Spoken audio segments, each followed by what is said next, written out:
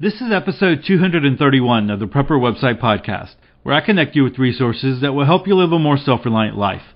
Today's articles are 10 Self-Sufficiency Lessons from the Great Depression, If You Are Stressed About Prepping, Slow Down and Take a Breather, and Conflicted, the Death Penalty When the SHTF, What Would You Do?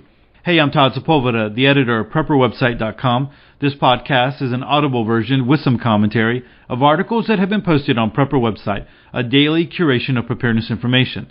These articles are some of the best that have been recently posted on PrepperWebsite.com. All article links and show information can be found on the PrepperWebsitePodcast.com. Hey, I would like to welcome all the new listeners to the podcast. If you are listening to the podcast and you're not subscribed, make sure that you do subscribe in iTunes or Stitcher or any other podcast network so you don't miss out on one of our episodes. Hey, yesterday I talked about the Prepper Bundle. I think it's a great deal. I have a link to it in the show notes. And if you think you might be looking for some more preparedness content, whether it be ebooks, videos, courses, go take a look at it. I think it's a great deal. You get a lot of information for just a little bit of money. It's 92% off of the whole retail package when you purchase the Prepper Bundle this way. And don't forget, if you do purchase it, send me or forward your invoice over to me so that I can send you out my special bonus that I was creating for the Prepper Bundle. All right, so let's go ahead and jump into our first article of the podcast. Our first article of the podcast comes to us from bsurvival.com. The article is entitled 10 Self-Sufficiency Lessons from the Great Depression. I think a lot of great information here, so let's go ahead and jump right into it. When the stock market crashed in October 1929, it was the start of the longest-lasting economic downturn in the history of the United States. Millions of investors lost countless amounts of money when stocks and bonds became worthless. Your fortune was gone if it was in stocks or bonds, and if you didn't have cash at the time. The Great Depression, however, taught us some valuable lessons on being self-sufficient and self-reliant that you may recall your parents, grandparents, or great-grandparents teaching you. Lessons to learn. Number 1, always use things more than once and don't waste. Disposable wasn't part of many people's vocabulary during the Depression. Scrap clothes pieces were often sewn together to make clothing and rugs. Don't spend hard-earned money to buy something if you would only use it once. Parents had to ration their food to be able to feed their kids, and oftentimes it was very little. You couldn't afford to throw anything, even the littlest of food away, so there would be no waste. Number 2, don't open new food until the old is finished. My wife's grandparents taught us this early on in life. If there was something that was already open, you better finish it before you even thought about opening the fresh new. This prevented waste and food spoilage. When money is tight as it was in those days, you'd have to learn to make things last as long as they could, so you'd save the newest so it'd stay as fresh as possible until you needed it. Number 3, if you have it, use it. My wife's grandmother had an old hand-cranked mixer, like the one in this link. It wasn't as easy as a newer electric one, but it worked and she used it until the day that it finally broke. But in her defense, why go out and buy something that is brand new with all the bells and whistles, but is the same thing you already have at home that still works? Why spend the money and buy it just for the bells and whistles? You wouldn't during the Depression. Decisions like this are what you had to ask yourself in order to survive. Do I really need this, or is it a want? Does it serve a purpose, and would it be useful? If not, then it wouldn't be bought. Number 4, learn to barter. Yes, you may have some good skills, but chances are you won't know how to do everything that needs to be done. This is where bartering comes in. You may know how to harvest your own food, but don't know how to can and preserve it. So you and a neighbor can barter your goods and services, and that leads us to number 5. Number 5 is band together. Most people are going to be in the same boat as you. Unless you have a huge stockpile of food and a vast expertise, you will need other people and they will need you. This is what builds communities, coming together for the greater good. Number 6, getting out of debt is important. Most people don't realize that even in tough times such as the Depression, you still had to pay off debts. You still had bills to pay. And number 7, become a DIYer. Learn to make and do things on your own. Some people were so poor they couldn't afford clothes, so women would take scraps of clothes and sew them together to make clothing. Not everyone knew how to farm, but they had to learn to do it in order to survive, and the list goes on. Number 8, move if you have to. If you couldn't find a job during the Depression, you would have no choice but to move. Number 9, always have some emergency money. Always have some emergency cash put away. You never know what is going to happen, and cash is always going to be needed. Number 10, never give up. The Great Depression was a very trying time in history, but our ancestors fought hard and did all they could do to overcome the stresses that they were faced with on a daily basis. They stood strong and firm in their faith. They overcame, were strong and resilient. The Depression can teach us many things, especially lessons in self-reliance and self-sufficiency. If we take a look at what they did in order to survive and apply it to our everyday lives, then we will be able to overcome most SHTF scenarios and become even more self-reliant. In the comment section, there was one comment here by Mick. It says, it's interesting how many of these lessons you've listed have been common family isms in both my and my wife's family. And so he talks a little bit about that, how some of those things have just become part of it. Part of those little sayings where maybe your grandparents or your parents say or have said, and it's just part of, it became part of the culture, part of their life, of how they did things. A lot of great information here.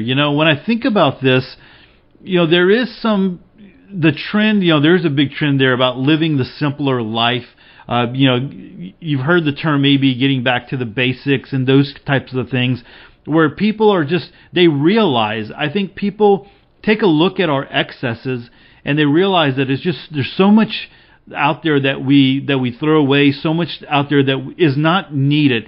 It's fun. Who's not going to say, yeah, some of the gadgets and some of the things that we have are fun. They do make life just a little bit easier. I think I can admit, and many people can admit, that we do purchase a bunch of things that we really truly don't need, that we can make use of in other ways and in other things that we have. But there is a lot of truth to that. If we had to, could we get down to those basics? If we had to, could we get down to what we just needed to get by? I think the Great Depression and the people that came out of the Great Depression, they realized that, they were able to do that. And so I think we would be able to do that too. Would there be a little bit of pain? Would there be some problems with it? Yeah, some people are jumping right into it and decluttering and getting down to what they just need, and those types of things. A lot of great information here. I think it's worth it, when you're talking about being prepared and being more self-reliant, learning those skills and learning those things. There's a lot of books out there. If you've never heard of the Foxfire books, those are books that you might want to look at. They just talk about, the basics and things that, skills that are just kind of long lost. I've always, I've said that, when those type of articles come out on Prepper website, they do get, they're pretty popular because people want to know, hey, are there some skills out there that I don't know that maybe, our ancestors knew or whatever, those survival skills or those, primitive type skills, and not necessarily primitive like out in the woods type thing, but maybe, just getting by and learning how to do things, using multi-use items and all those different kinds of things out there. When you look at these lessons, they're basic common sense lessons that if you were in a situation that money was tight and the economy wasn't that strong, that you would just be doing. But should we be practicing these things right now? And I think that if you are wanting to become a little bit more self-sufficient, you should be practicing these things and passing these things along. Always use things more than once and don't waste it. One of the scenes that I remember from the book of Eli, it was when he's sitting in the, in that like little apartment or that bedroom there, and he's talking to the girl. I can't remember her name. He's talking to the girl, and he's talking to her about what it was like before whatever happened, before their collapse. And he, one of the things that he mentions is that we threw away things that people fight about now, fight for now. Just things that we just didn't even consider, things that just weren't that important, but now all of a sudden they are. And so part of going through life is determining what really is truly important, and making sure that we do use up our resources and use them wisely. I love the don't open new food until the old is finished. I mean, how many of you actually have gotten to the point where you had to throw away maybe some old cereal, or you had to throw away something because, the kids got into, something else and they didn't finish that off, and it's like they became stale, and it's like, what a waste. And I absolutely hate wasting food. I guess it's all the articles that I read and all the news that I watch and read and listen to. I just absolutely hate throwing away food. I mean, that's just one of the things that just bugs me completely. If you have it, use it. Definitely. I was talking to my wife about this the other day. We have an electric can opener, and it's on the fritz. And I think we've had it since we got married, so it's a really old one. But it's like, do we go buy a new one, or do we just use the hand crank that we have here? We have several of those, and definitely it's one of those things where an electric can opener would make it a little bit easier, but you have the hand crank, and some of those hand cranks are really good too. You definitely want to buy a good one when you buy a hand crank can opener. All right, learning to barter. And I like the fact that in this article it's not talking about necessarily stocking up things to barter, but bartering your skills and linking up with people that way, knowing that, hey, I've got this skill and I'll trade it for the skill that you have.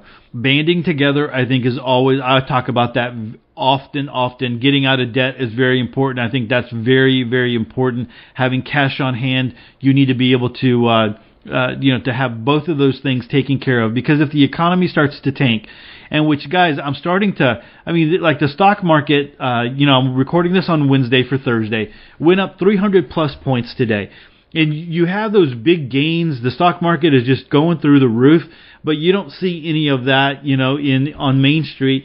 And people are still, in the same predicament. Now, there's some companies like Apple announced that they are giving their employees bonuses because of the tax plan and things like that.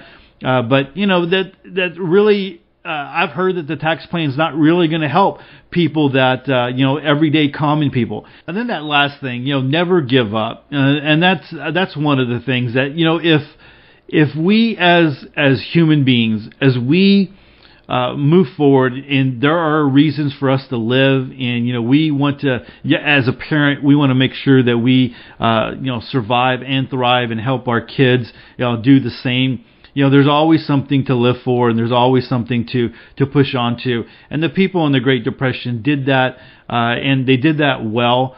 It was hard, and if you are lucky enough to have maybe some great grandparents or grandparents around that went through that, and they're able to tell you the stories about. The stories are pretty awesome, but they went through that, and they were able to get through it, and they survived and got on to the other side, and that should be a point of hope for all of us who look at this preparedness situation and the whole self-reliance life.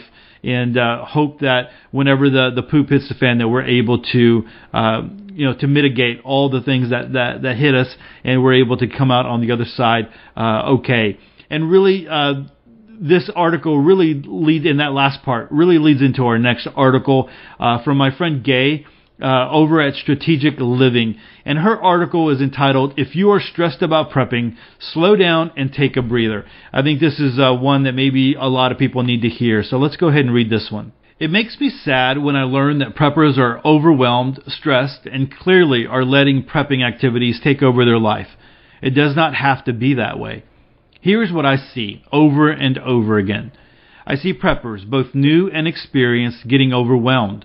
I see preppers stressed by the never-ending list of things they need to purchase in order to be fully prepared. I see preppers bogged down by the sheer pressure to learn off-grid and homesteading skills that they may never need.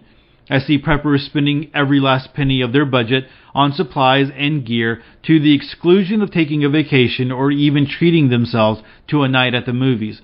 I see preppers feeling less than prepared because they do not have a huge garden, do not raise farm animals, and are interested in neither. I could go on, but you get the drift. To all of this, I say stop, take a breather, evaluate your risks, and move on with a slower, more focused, and relaxed pace. In this short article, I want to set the record straight. Prepping should be something you enjoy. That's right. You need to enjoy the prepping process, and if you're not, you are doing something wrong. I am not saying that all prepping will be a barrel of laughs, but it can be both fun and rewarding. By having a specific preparedness goal in mind, you can carve a plan that will deliver a double whammy of benefits. First, you will have the peace of mind that you can get by on your own for 1 week or 2 weeks, a month, or even longer if and when a disaster shows up on your doorstep. Second, you can do a pleasurable thing to learn the skills you need. Make it a hobby and not a job. Examples. If you love to cook, select a favorite recipe and learn to make it using ingredients found in your food storage. After doing that, take it outdoors and see if you can cook it on your grill or on a rocket stove. If you like to shop, plan a trip to the dollar store or Walmart and challenge yourself to find useful prepping supplies, spending a maximum of $10 or $20. Hint, check out the toy, craft, and hobby sections for those all-important off-grid amusements. Go camping for the first time and enjoy the fresh air and solitude while at the same time learning to light a campfire. The last time I checked, there is no prepper police that is going to grade you and send you to the principal's office if you take some time off to goof off. There is no bounty hunter that is going to come after you and shame you into doing more. As a matter of fact, I now consider this prep just a little each day stuff to be pure baloney. As with almost everything I write about, I say this from a personal experience. There was a time when every shopping trip included an eye out for items that were good for when the SHTF. Every weekend was spent learning a new prepper skill or trying out this product or that. It was exhausting and in hindsight left me little of what I call me time to kick back and chill out. It is only after retiring that I slowed down and realized that there was life beyond prepping. I realized that while blogging about preparedness, I had set up my own version of keeping up with the Joneses, only calling it keeping up with other bloggers. Here is the kicker. Some of those bloggers are fakes. They run websites from a desk in Romania or Poland or some other far-off place telling wannabe preppers what to do based upon no hands-on experience whatsoever. They are in it for the money, period. On the other hand, there are many fine bloggers in the preparedness niche, but alas, they are getting squeezed out. It's a shame. For those of you that have been wondering, yes, I still prep. That said, I am no longer frantic about it, and I no longer let prepping rule my life. I still visit Backdoor Survival frequently, and if you have not checked lately, they are putting out some fantastic stuff, as well as the Organic Prepper and the very best prepper news site, Prepper Website. Thanks, Gay, for saying that. Prepping and being prepared is a very important component of living a strategic and joyful life. While you should not lose sight of that, you also should be mindful that if you are a stress prepper, you need to slow down and take a break. Do what you need to do to put some fun back into your life. Your prepping activities will still be there when you return to them. All right, so great article there by Gay, and I love the aspect of it. It's a whole nother side because a lot of the times you hear, hurry up, get prepared, don't falter, you got to hurry up and you got to get these preps, you got to get this gear, you got to do all that kind of stuff. And so she's coming at it from a whole different point of view. Now, I will say that Gay is older and retired. And so and she has a lot of experience and she has a lot of knowledge in the preparedness world, to the point that she is very capable of being flexible and very resilient on on just knowing what to do and how to handle a situation. Other people might not be that knowledgeable and have that much information in preparedness. And so maybe that's why some people feel very stressed out and have high anxiety when it comes to these types of things. Because I know I've talked to people myself who just start into preparedness and feel like they're behind the eight ball. They feel like they're behind the eight ball, and they look at the world and how crazy it is. And I'll be honest with you, I felt the same way when I started. I felt the same way going to work, and like, why am I working? The world's going to come to an end, in a week, and that's just the kind of the way you can get if you're not very careful. And so I think you need to temper all the what you're hearing. You need to prep, but you need to be able to relax. You need to make sure that you're getting skills, but you need to make sure that you're not stressing yourself out and your family out, that that they don't want any part of that.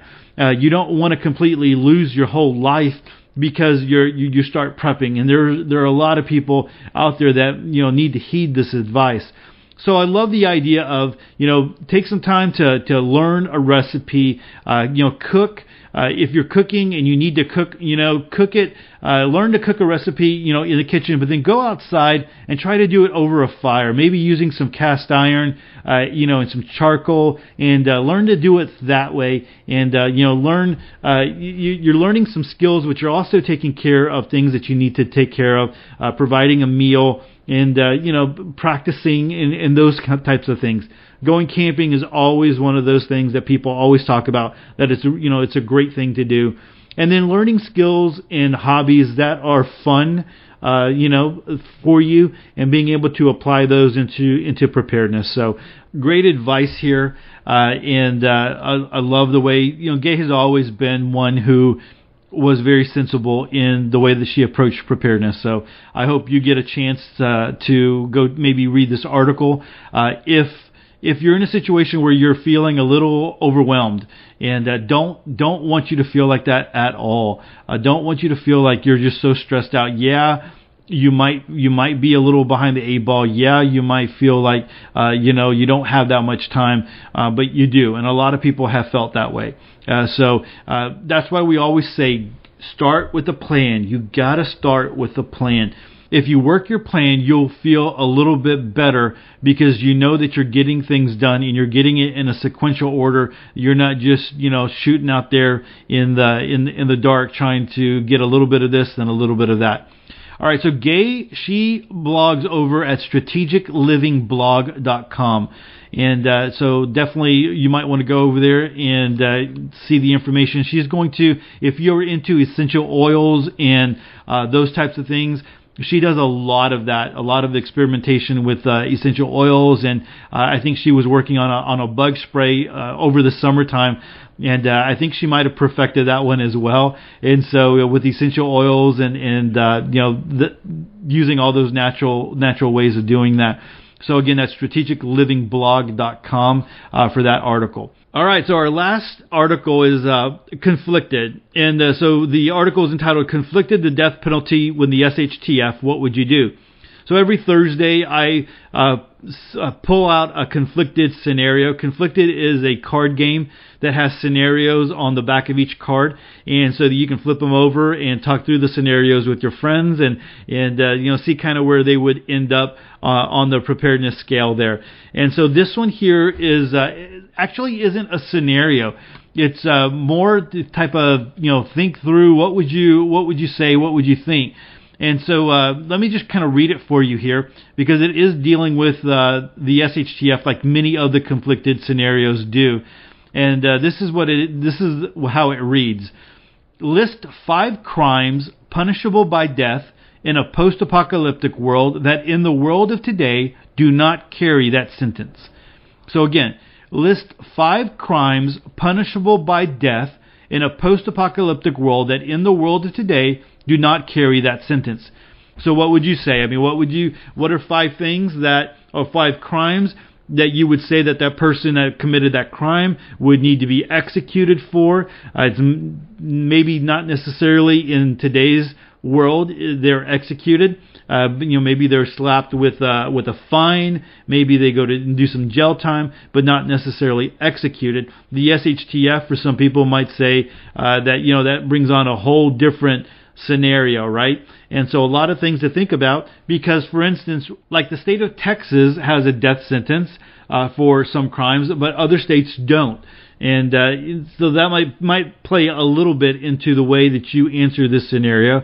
So I would be very, very curious of what your 5 crimes would be. Now, of course, you can sit there and just think them through, and what would you say they would be. Or you can come over to edthatmatters.com and come over to this conflicted article, and you can list them in the comment section. So, and again, like I said, I'd be curious of what those crimes would be. I'm always surprised. There's always things there that I wouldn't have thought of, and that are really, thinking outside of the box. So, feel free to do that.